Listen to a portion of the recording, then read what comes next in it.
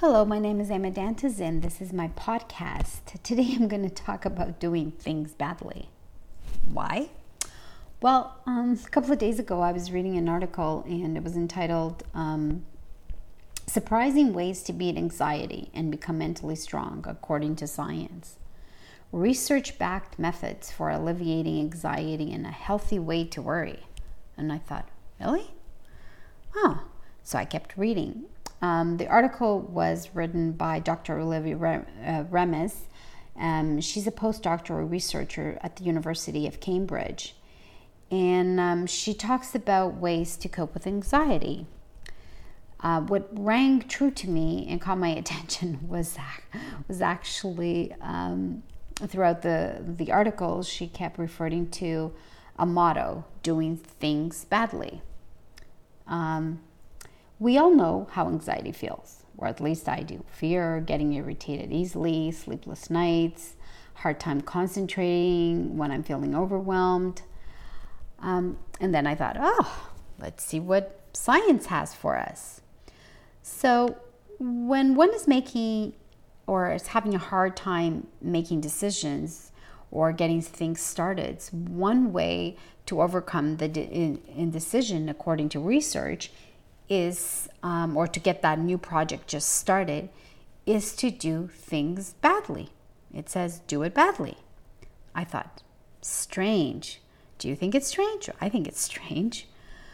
But then Dr. Remes in this article refers to the writer and poet G.K. Chesterton, that is how you pronounce it, that said, anything worth doing is worth doing badly. I was intrigued and went to research in Chesterton, and this statement is actually in one of his books that he wrote, titled in 1910. In the title of that book was "What's Wrong with the World?" And then it piqued my curiosity more. Do you think that he had a point back in 1910?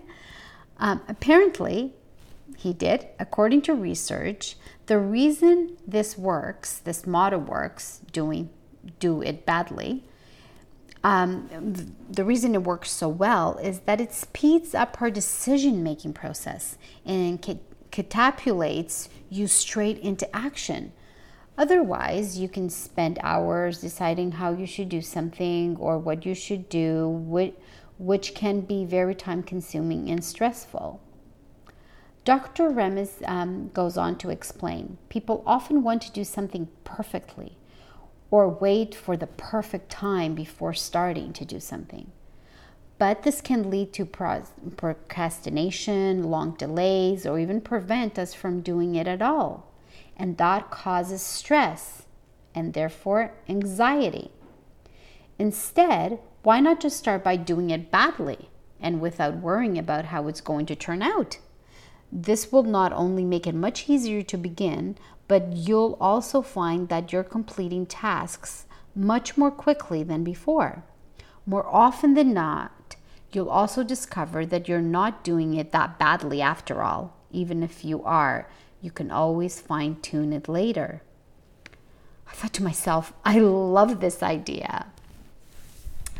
Dr. Remes adds, using do it badly as a motto gives you the courage to try new things, adds a little fun to everything, and stops you worrying too much about the outcome. It's about doing it badly today and improving as you go. Ultimately, it's about liberation. I kind of tend to agree. I never thought about doing it badly, to be honest.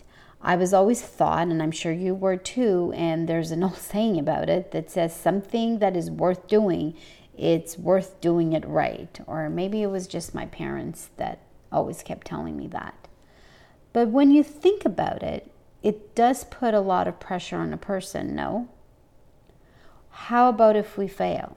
If anything that is worth doing is worth doing right. But what happens when we fail? And I think that even though we tell our kids always that as long as they try our best, That is what is important. In the back of the mind, of our minds, we're always thinking about the success and how to do it successfully. So I guess by saying, do it badly, it frees us up from the pressure of what is things don't go perfectly. What if things don't go perfectly when we're trying something? I actually used this last weekend on Unwillingly at a workshop I was teaching. I had been nervous for a few days before the workshop about the value I was going to provide to my attendees, and I had lowered my expectations, and the outcome and values superseded then my expectations. I was so pleasantly surprised, and it was a great feeling. Another related point is when one tries something and they don't go the way we wanted, or I should say they go badly, then we should forgive ourselves. And this to me was and is more important, is forgiving yourself when something doesn't go exactly the way we had intended it to go. We tend to be particularly critical of ourselves, or at least I am, and the blunders we make. Well, imagine if we had a friend who constantly pointed out everything that was wrong with us in our life. Does anybody have someone like that? But imagine we did have a friend, then I wouldn't consider them a very good friend, but let's just imagine that if we did have a friend. I think that we would probably want to get rid of them right away, correct? And not consider them a friend. Those of us with anxiety often do this to ourselves so frequently that we don't even realize it anymore. We are just not kind to ourselves. So perhaps it's time to change and start forgiving ourselves for the mistakes we made.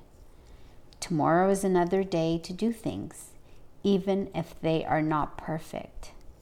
Maybe do it badly is a great motto.